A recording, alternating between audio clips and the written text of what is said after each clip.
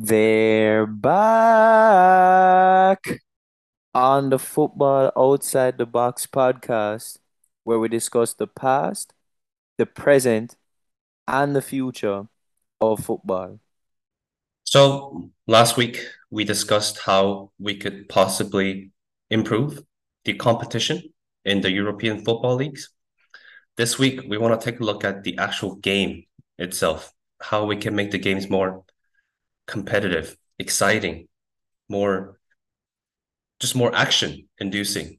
Because I know a lot of the critiques that come from usually American fan bases is that there's just nothing happening in football, right? And that comes from them watching the likes of basketball, for example, or even football. In football, there's like 100 plus plays in a single game where you have to pay attention to, even though not everything leads to a touchdown or a field goal. So we took inspiration from Gerard Piqué's. I forget what he calls it exactly, but it's a new type of league that's been gaining steam, and Aguero's been I think he's been commentating on it on Twitch, and it's certainly growing in popularity. So we thought we would discuss two things today.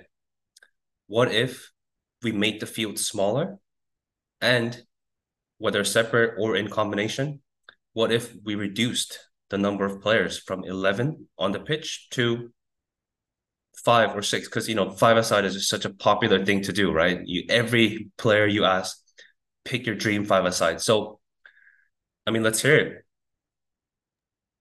Yeah, I mean, to kind of simplify what you're describing, think of it just as a scrimmage. Like you said, a five-a-side or even a six-a-side scrimmage, right? Including the keeper.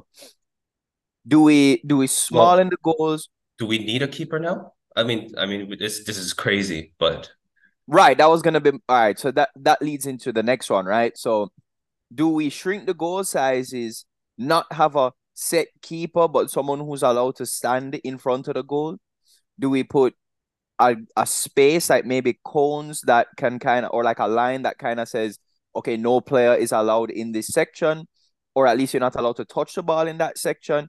There's many different ways we can go about it, but it's a very, very interesting question to bring up because a lot of times even we ask ourselves, even as ballers, like I like to play scrimmage myself, right? I'm actually about to go and play today, to be honest. But the question we ask a lot of the times is, we review back players and say, oh, that player is good, this player is good, but this player is good on a big field.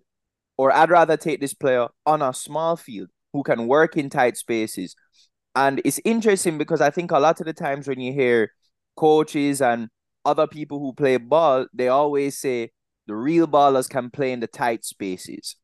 right. And if that truly is the case, then let's get the best ballers on the field in the tightest spaces possible and see who can really play in tight spaces. The field nowadays is too big to test tight spaces at a consistent basis or at a high frequency. So I think this would be, if it's not, as you said, if it's not going to be completely to change football into small sided games, but to at least introduce a new small sided tournament or a small sided league or something along these lines. Not futsal, because that's a whole different game, but like football set up like futsal. Right. Like for example, what if we tried this in the Carabao Cup? Something. This is going to be very hard to implement over a 38 game league season, but in a cup competition where you only have to play what at most 7 games to win the final or to get to the final and win it. Why not just try it? Because like you said, a lot of the highlight reels that we see online, and like you said, the players that we call so-called ballers are players dribbling out of tight spaces, tight marked, getting away from players that are marking you tightly. You know, and we tend to value players who need space less, right? So, for example, I mean, a prime example I could think of is Marcus Rashford. of course, I mean, he's a great player still, but would I put him along with the likes of Mbappe, the so-called top world-class players? Not yet, because we know his strength, his main strength lies in getting that space in behind. So are we taking that aspect out of the game if we do implement this? Because that is certainly an important part of the game. That counterattacks are the way lower teams get to score against these teams that they're inferior to on paper. Then why do we call the players that can play in tight spaces the real ballers? Doesn't make sense, right? Because we're looking at. I want to one up you on the Rashford thing and ask you about Cristiano Ronaldo. Would he, obviously, as great as of a player as he's been, would he thrive in an environment like a scrimmage setting? Or would he even be one of the best players of all time? Well, I think that's up for debate, but I think at this stage of his career, he will not be playing in the Saudi Arabian league.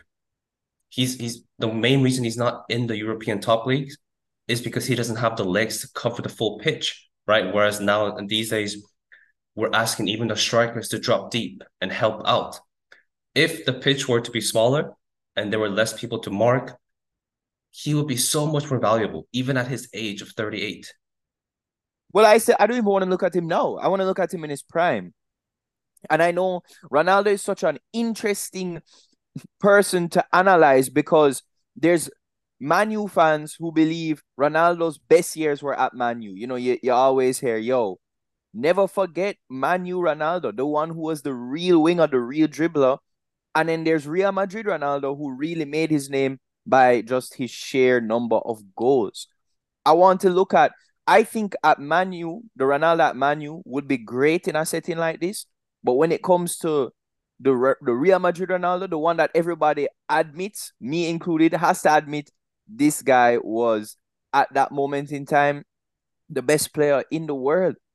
And would we sit here and say that had the game been a scrimmage field where we say, yo, the real talent are the ones who can play in those tight areas? Ronaldo wasn't necessarily designed to play in those tight areas and get out of tight spaces. Not saying he can't, but that's not his game.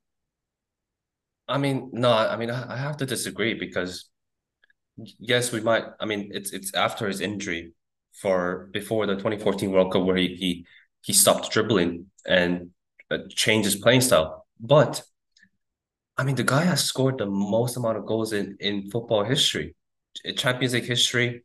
I think he's a bit behind La Liga in to Messi, but overall, this guy scored what 700 plus goals. But how does he get those goals? It's He because he has the space.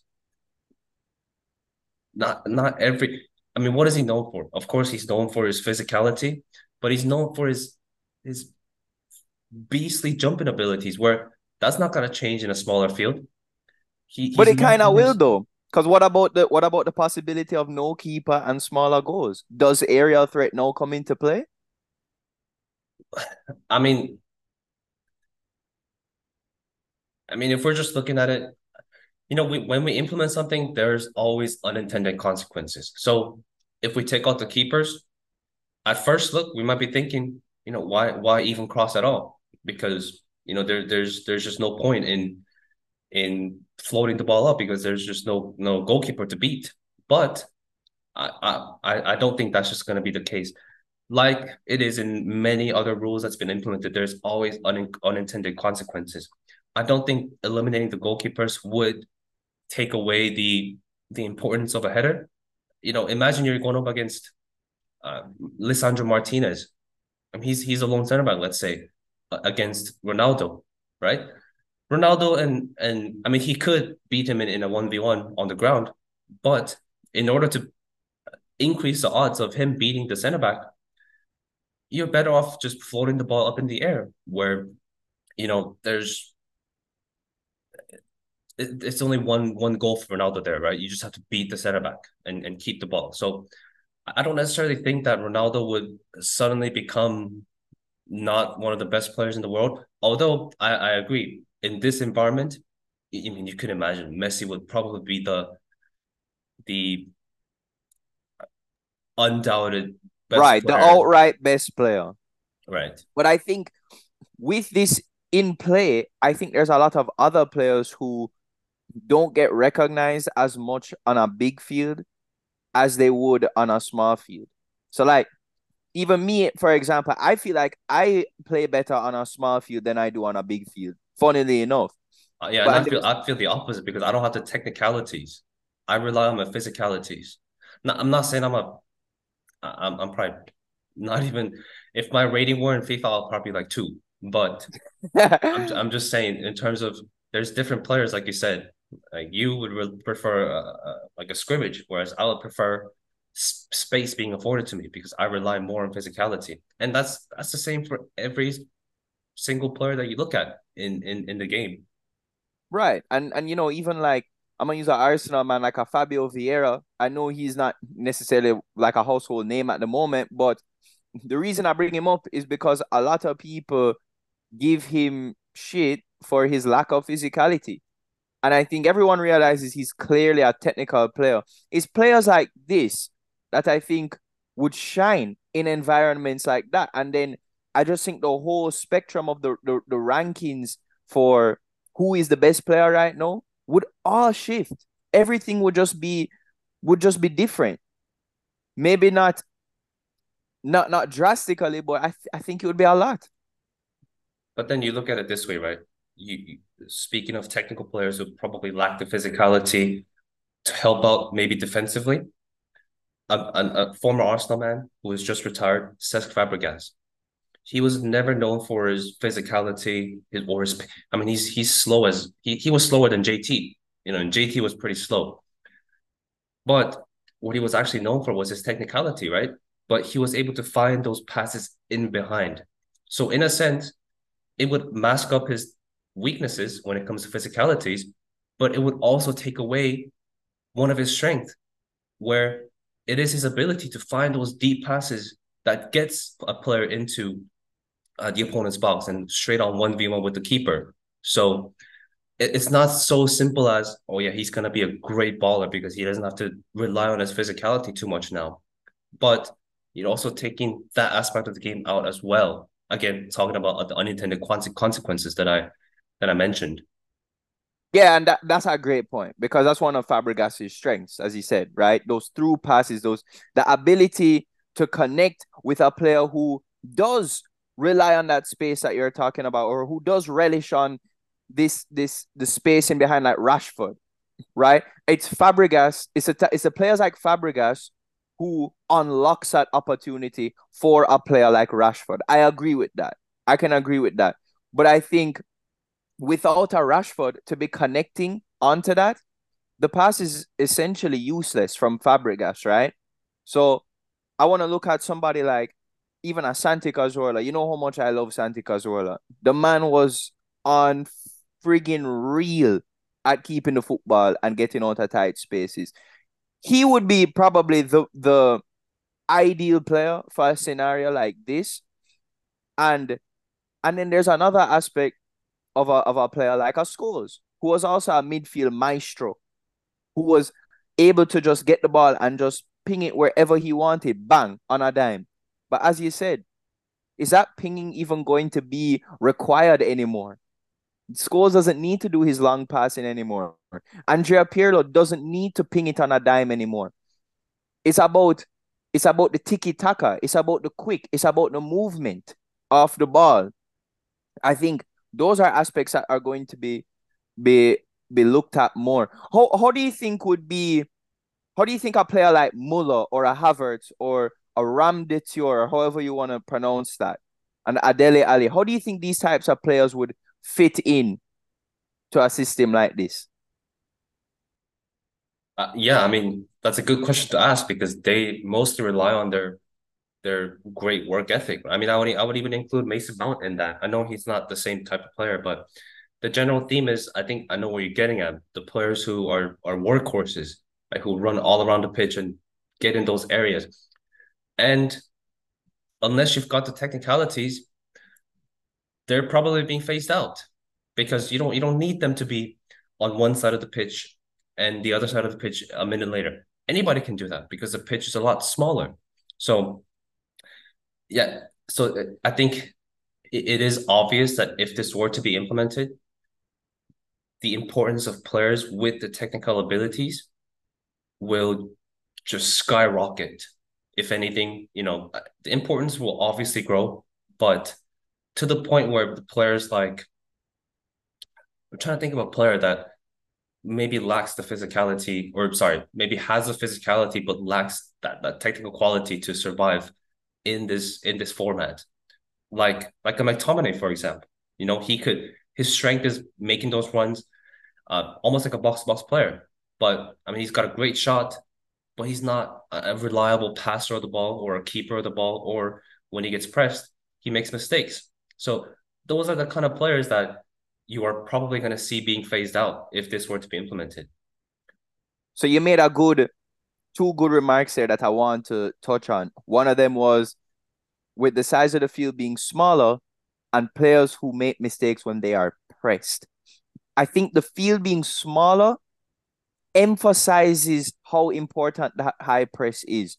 When you're actually in the scenario of a small sided game, I think people underestimate how vital a team press can be. And that's if everybody's pressing, right? Well, I Regular mean, I mean, circumstance. I mean, we see that when City lose the ball or when Arsenal lose the ball, they try to high press and try to win it back right away, right? So usually those two teams are pinning the opposition in their own half.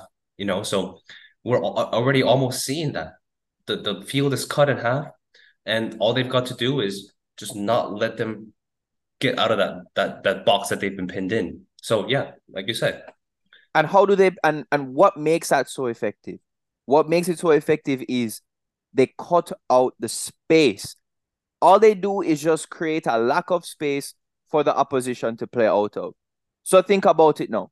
If the field is smaller for the opposition, there's already less space to play with. So you as a pressing defensive side, you now have less space to ensure that is right, blocked up. So less responsibility essentially. right. There's no Rashford to worry about running in behind your space that you've left behind. Right. There's just that right as you said it, right? There's less space to worry about. That's all it is at the end of the day. So I think that high press will be crucial. And because of that, I think it's important to acknowledge that there needs to be a balance, as there does in regular football as right now. I think that there needs to be a balance as well in the small sided scrimmage. Because as you said, like the workhorses, they help with that higher pressing. If it's all technical players, maybe they won't have the physicality to be able to press with the intensity that's needed to cause those mistakes from a guy like McTominay.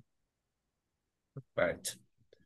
And I feel bad to have brought out a name from my team, but another player that I could bring up is Daniel James. Players like Daniel James are there's nowhere for them to play. So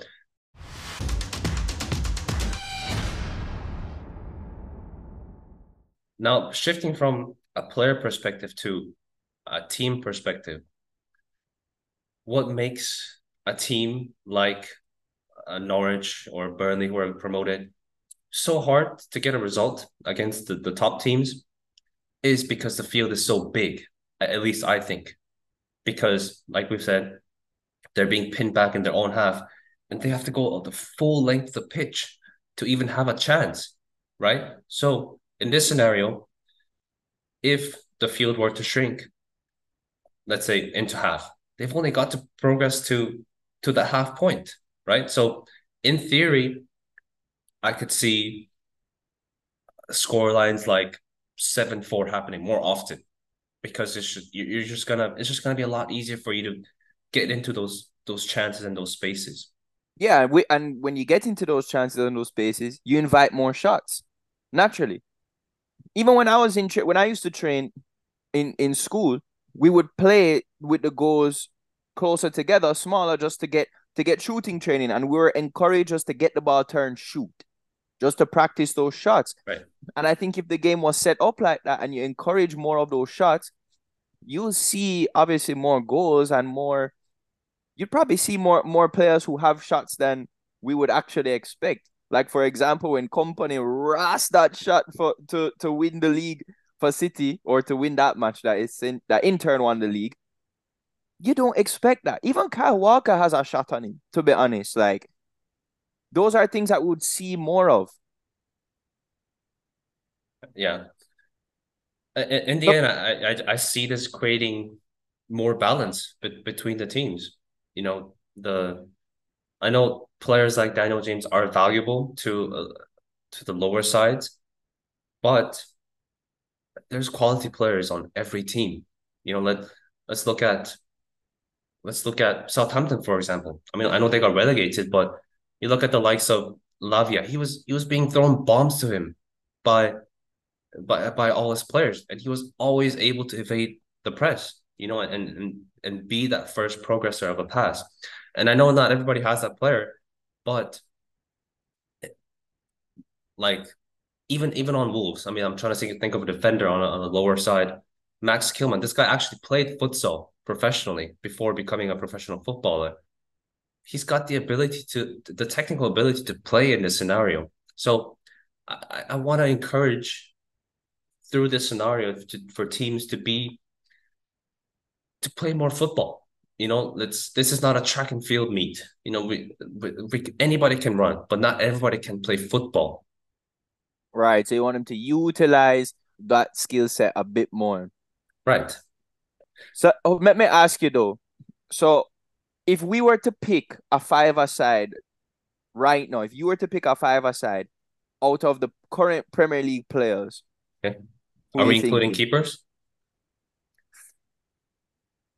Let us include keepers.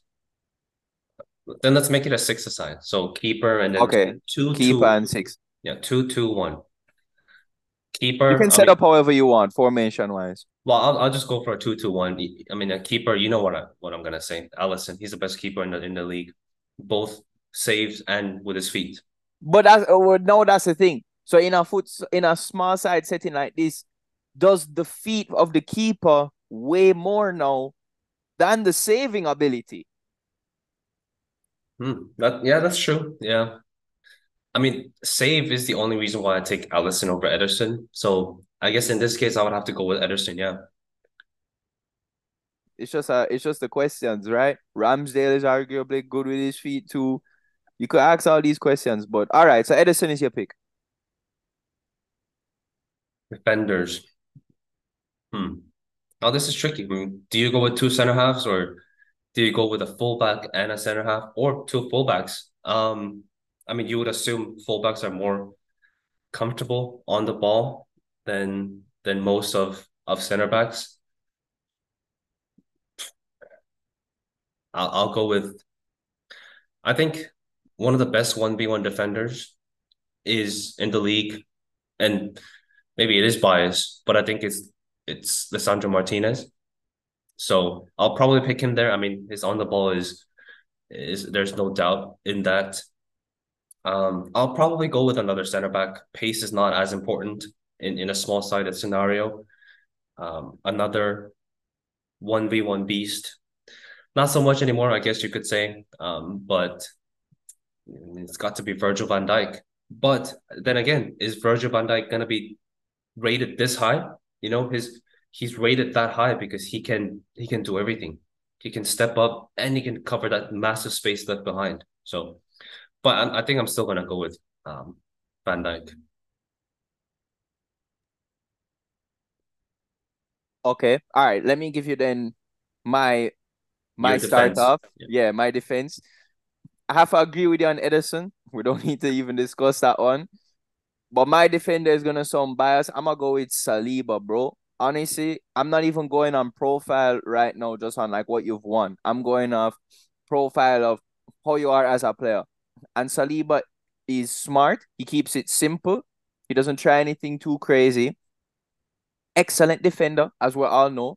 He's strong, uses his body well, and if you notice, he's very good in tight spaces when he's under pressure.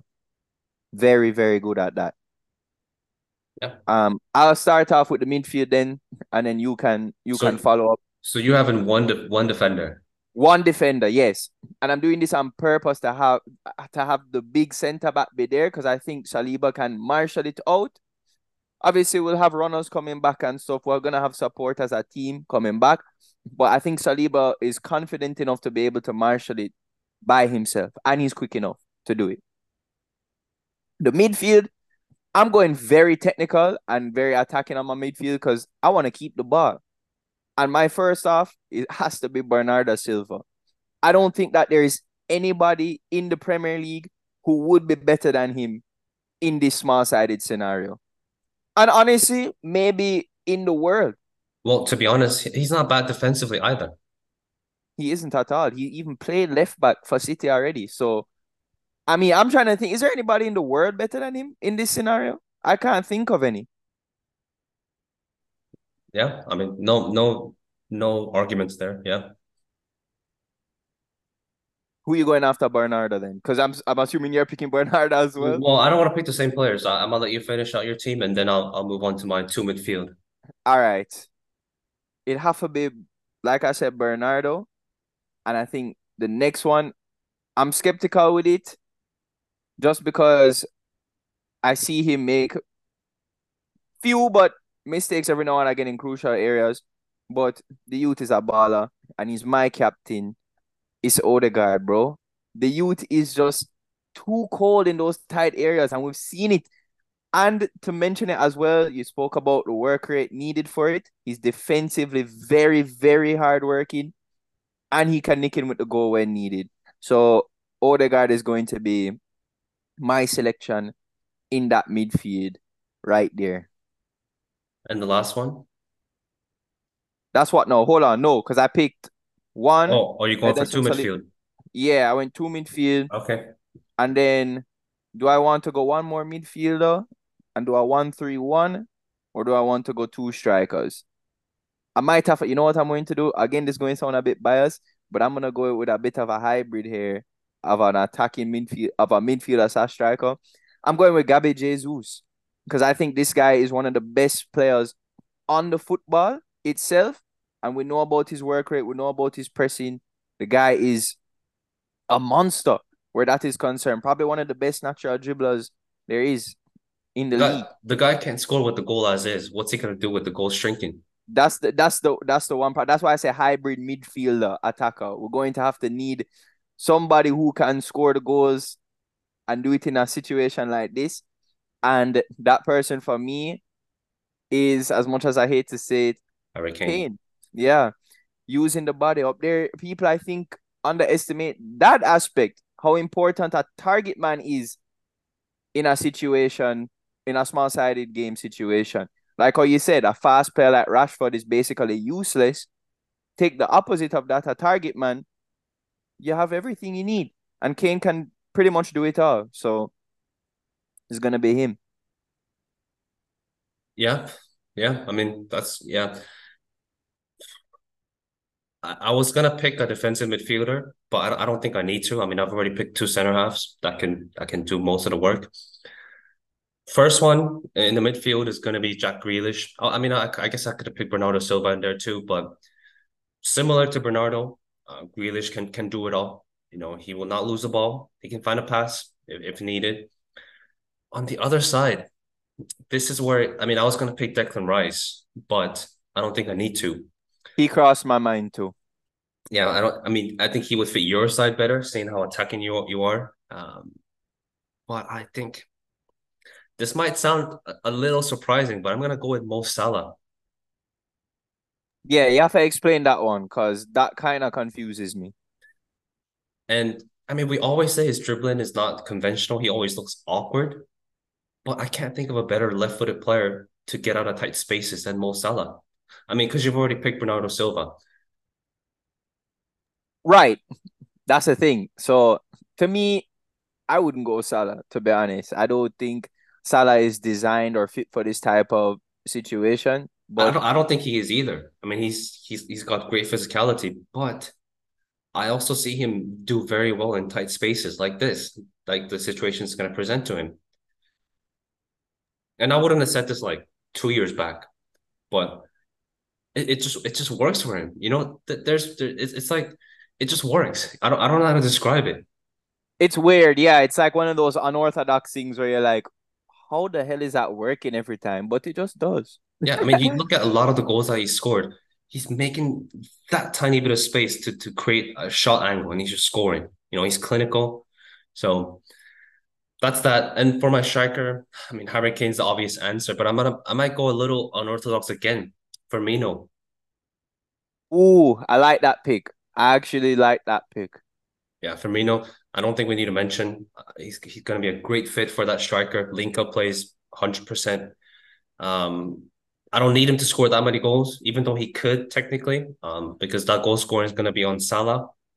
So I think I think that side's pretty balanced. Yeah, and Firmino has a defensive work rate as well. He is almost like that hybrid type of player that I picked to Jesus. It's kind of the same. Right, right. I mean, but Firmino's high point was better individually, I think, than Jesus, right? At his peak. But Jesus not there yet, arguably. Well, So yeah, so far. Yeah, so far. so far, yes. Firmino, in my opinion, Firmino is slightly more lean towards link up play. I prefer him for that. And Jesus slightly more lean towards dribbling, in my opinion. Yeah, I could see that. Yeah. But either way, both sides look sharp. Let us know who you think has the better five-a-side squad. We six aside, we know who's taking the win, bro. Yeah.